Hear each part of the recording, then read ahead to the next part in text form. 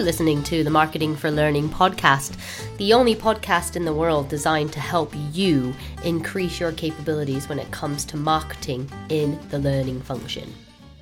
We're here to help you make your learners do things they don't want to do. You're welcome.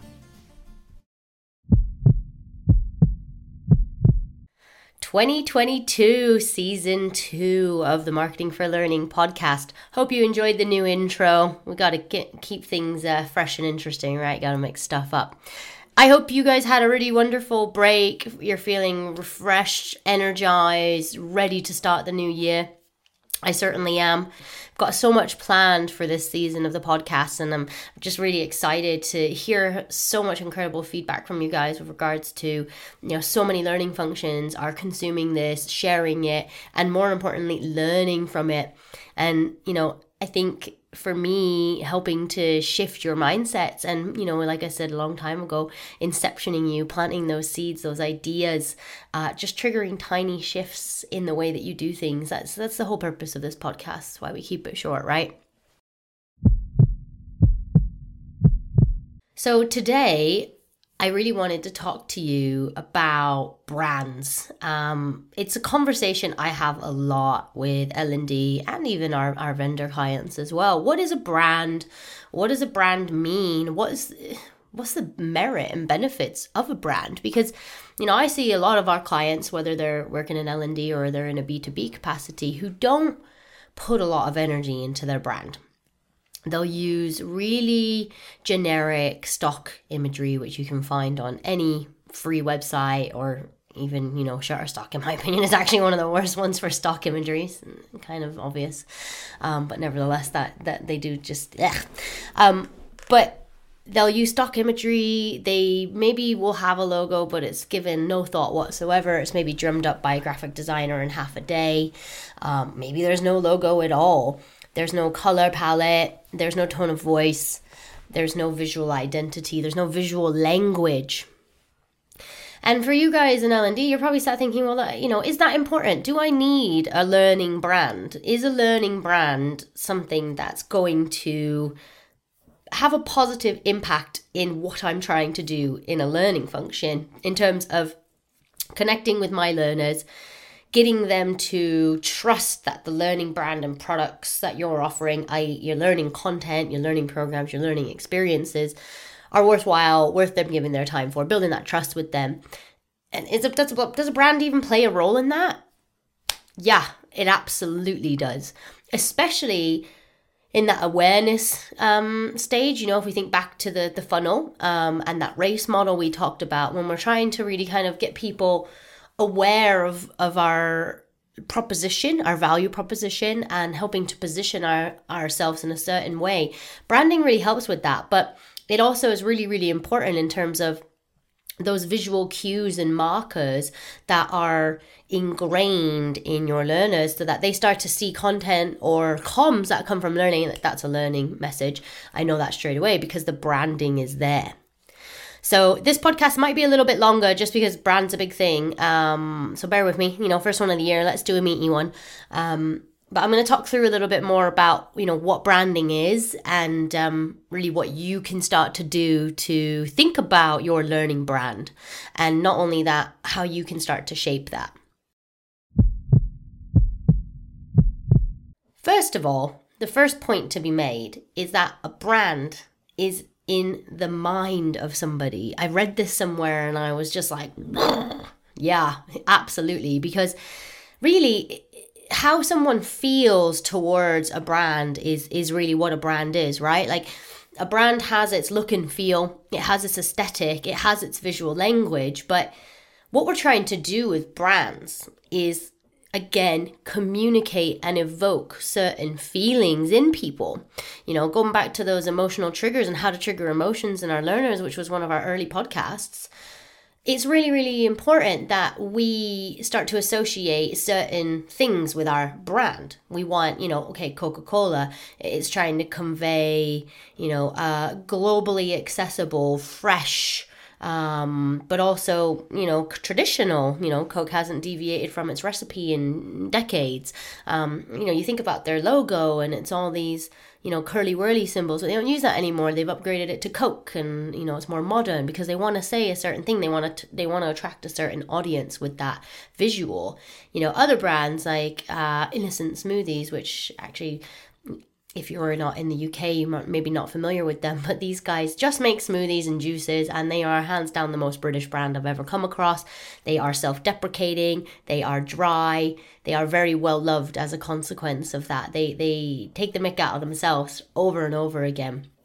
And that starts to, again, in the hearts and minds of the people who are engaging with that brand, it's evoking certain emotions, and it's connecting with people on a deeper level, which if those brands didn't exist, that's not to say that those products wouldn't be consumed, but people, this is how you get the repeat business. This is how you get the trust. This is how you get the continued engagement, because people are emotionally invested, not only in the products, but in the brand.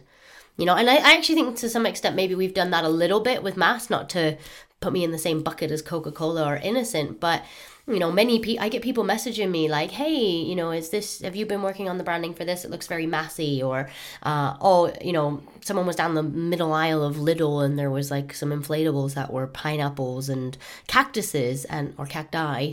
And someone sent me like a photo of it and was just like, oh, Lidl's like proper on brand for Mast. And it creates this like love, passion, I don't know, this connection that is completely ineffable.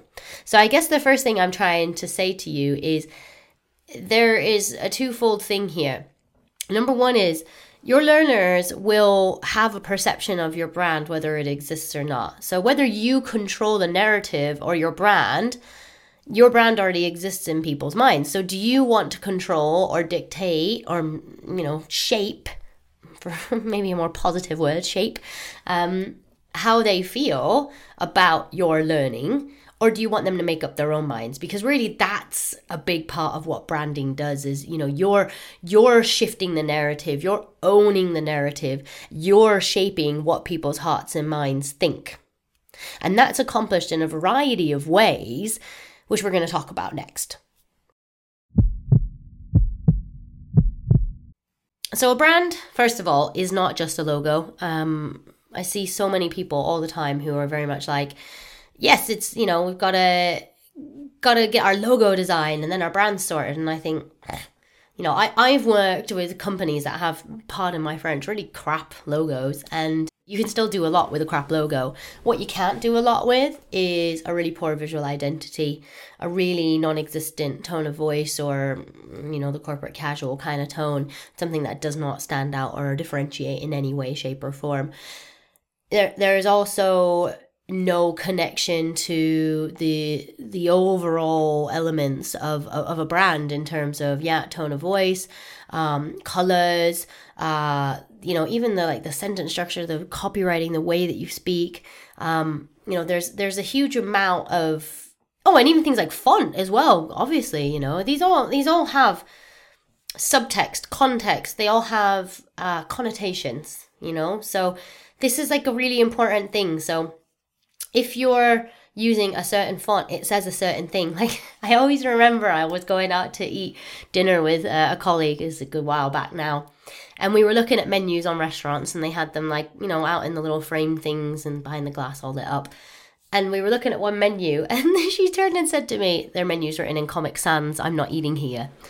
Because, Comic Sans is not a good font. It's just a joke, really. But amazing how that made her think, Comic Sans, this restaurant doesn't know what they're doing. They've used a really jokey font, and therefore I find them a bit of a joke. Like, wow, that's a lot of leaps. But this is what our subconscious does. So it's really, really important that we focus on actually owning the narrative in our learners' minds through developing a learning brand. Now, why should you invest in actually building out a brand, establishing a visual language? Well, you need to improve your user experience, of course, and that helps you to communicate your values and your vision, and also allows people to have a better first impression of who you are, and help them to have a better brand recall. As I said, they're going to have a better association if they see certain things and think, oh, that personality is learning. That, especially in internal comms, your learners, your people are incredibly inundated with noise outside of the organization, noise inside of the organization. So you need to make sure that you have your product, in inverted commas, your learning, has a strong visual language, because people will remember it better if it does. It's more memorable. It sticks in people's minds. There is an absolute fundamental reason why Mass's brand uses obscure objects like hands holding dinosaurs or pineapples or cactuses or women wearing obnoxiously bright clothing and lipstick, and that's because it looks like nothing else out there. And so it's created a very distinct visual which people can see straight away, know it's ours. And if they have that emotional connection and that affiliation with what we're doing, they're going to give us their time because we've already built the trust with them. Oh, Mass always shares interesting stuff. Actually, that's a Mass post. I like what she has to say. I'm going to take pause and read. You want your learners to do the same, right? You want them to see something and go, oh, if you're trying to get their attention, your brand plays a role in that. I understand that in some contexts, we've worked with clients in-house who are limited with regards to what they can do from an internal branding perspective. There are still things you can do around tone of voice, imagery. Even if you have to use the existing corporate brand, there are still ways to differentiate and, kind of showcase your product, your learning proposition as something different. So, how do you actually create a brand? Well, I've got a few key tips for you, really. First of all, understanding what it is you're trying to communicate is really, really important. We've talked about things like value proposition canvas in the past. Really identifying your USPs and understanding, what you're trying to communicate with the brand. So if you're trying to convey modernity, you're trying to convey freshness, energy, excitement, using colors like black, blue, probably not going to work, so you need to spend a bit of time thinking about the psychology of color, and understanding a little bit more about how that can impact what people are seeing, but also thinking about, okay, if we want people to feel certain things, then, what does our logo need to look like? Whether you do a logo or not, what sort of imagery is going to kind of contain and sustain what we're trying to say here.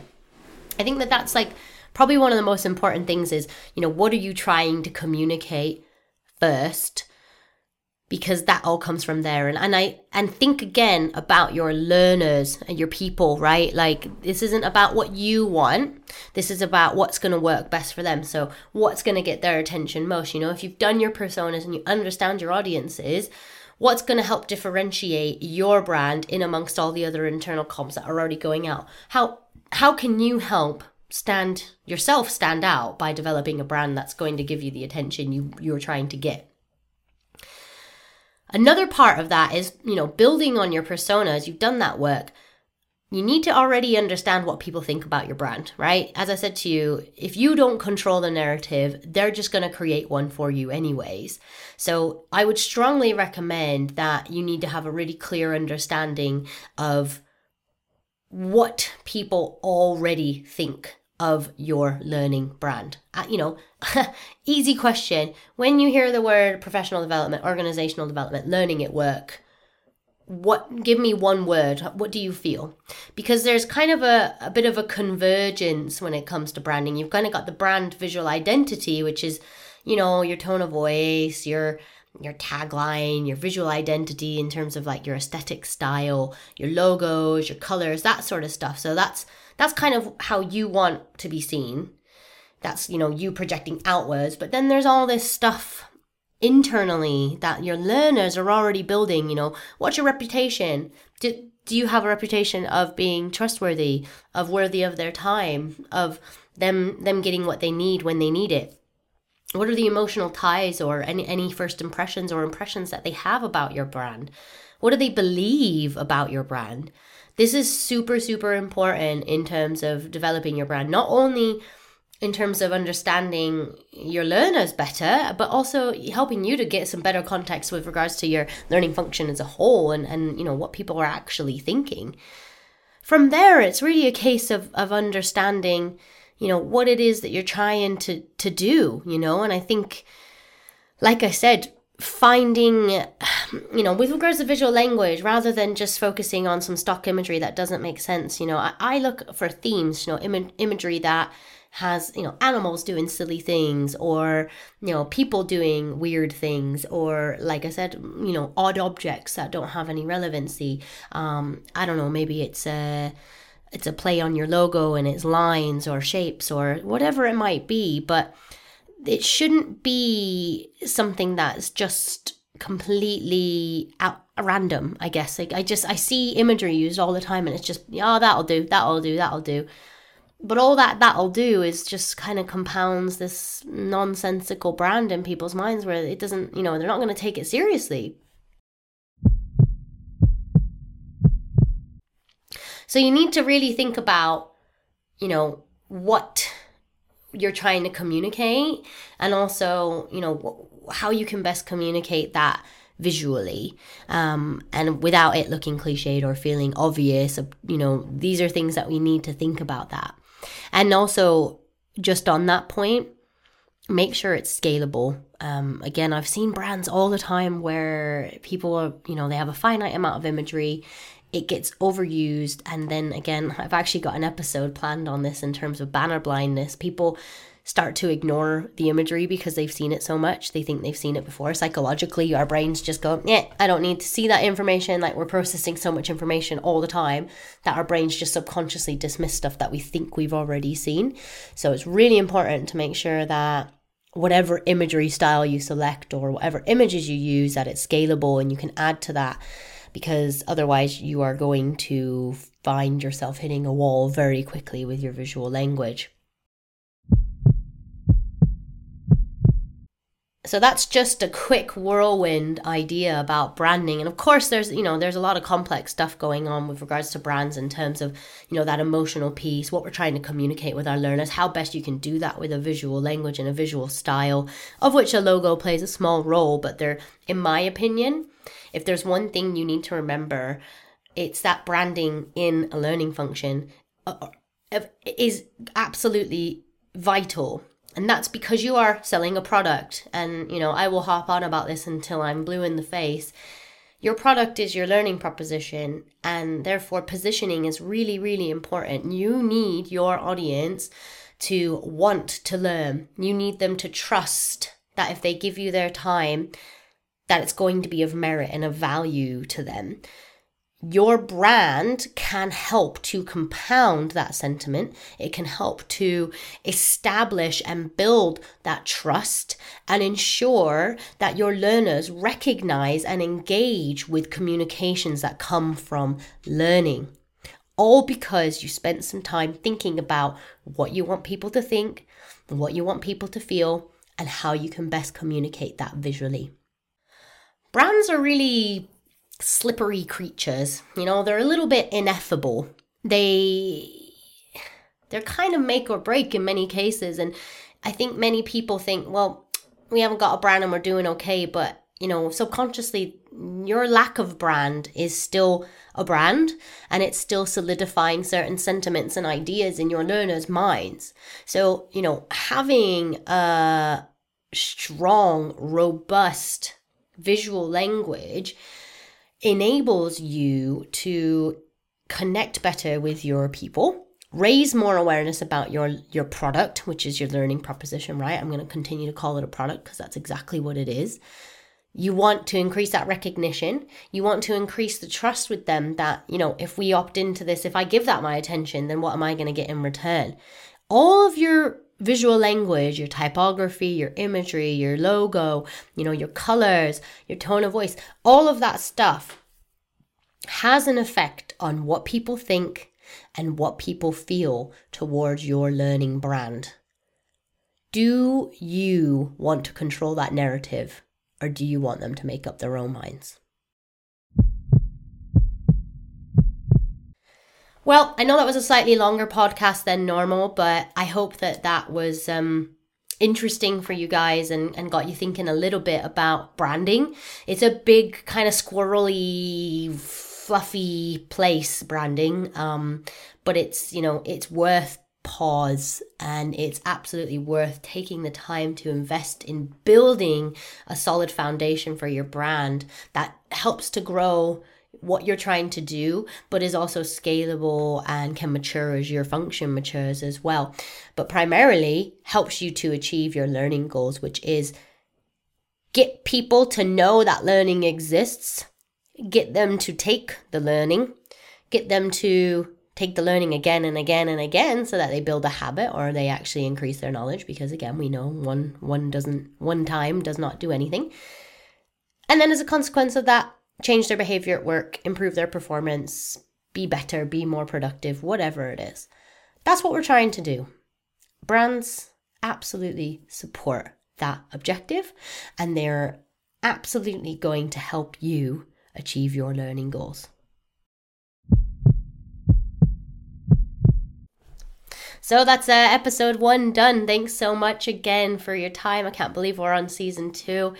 As I've said before, if you guys have any episodes that you'd like us to record, I've got absolutely tons of stuff planned, but nevertheless, I would love to hear some feedback from people. I also have a few interviews booked in with some incredible learning professionals from global organizations who are actually starting to apply some of the marketing strategies and thinking that we are discussing in this podcast. Hear it from the horse's mouth. This stuff works. I can't wait to share their interviews with you. And of course, we'll be releasing new content as often as we can. Thanks for your time, guys. I will see you soon. Happy New Year.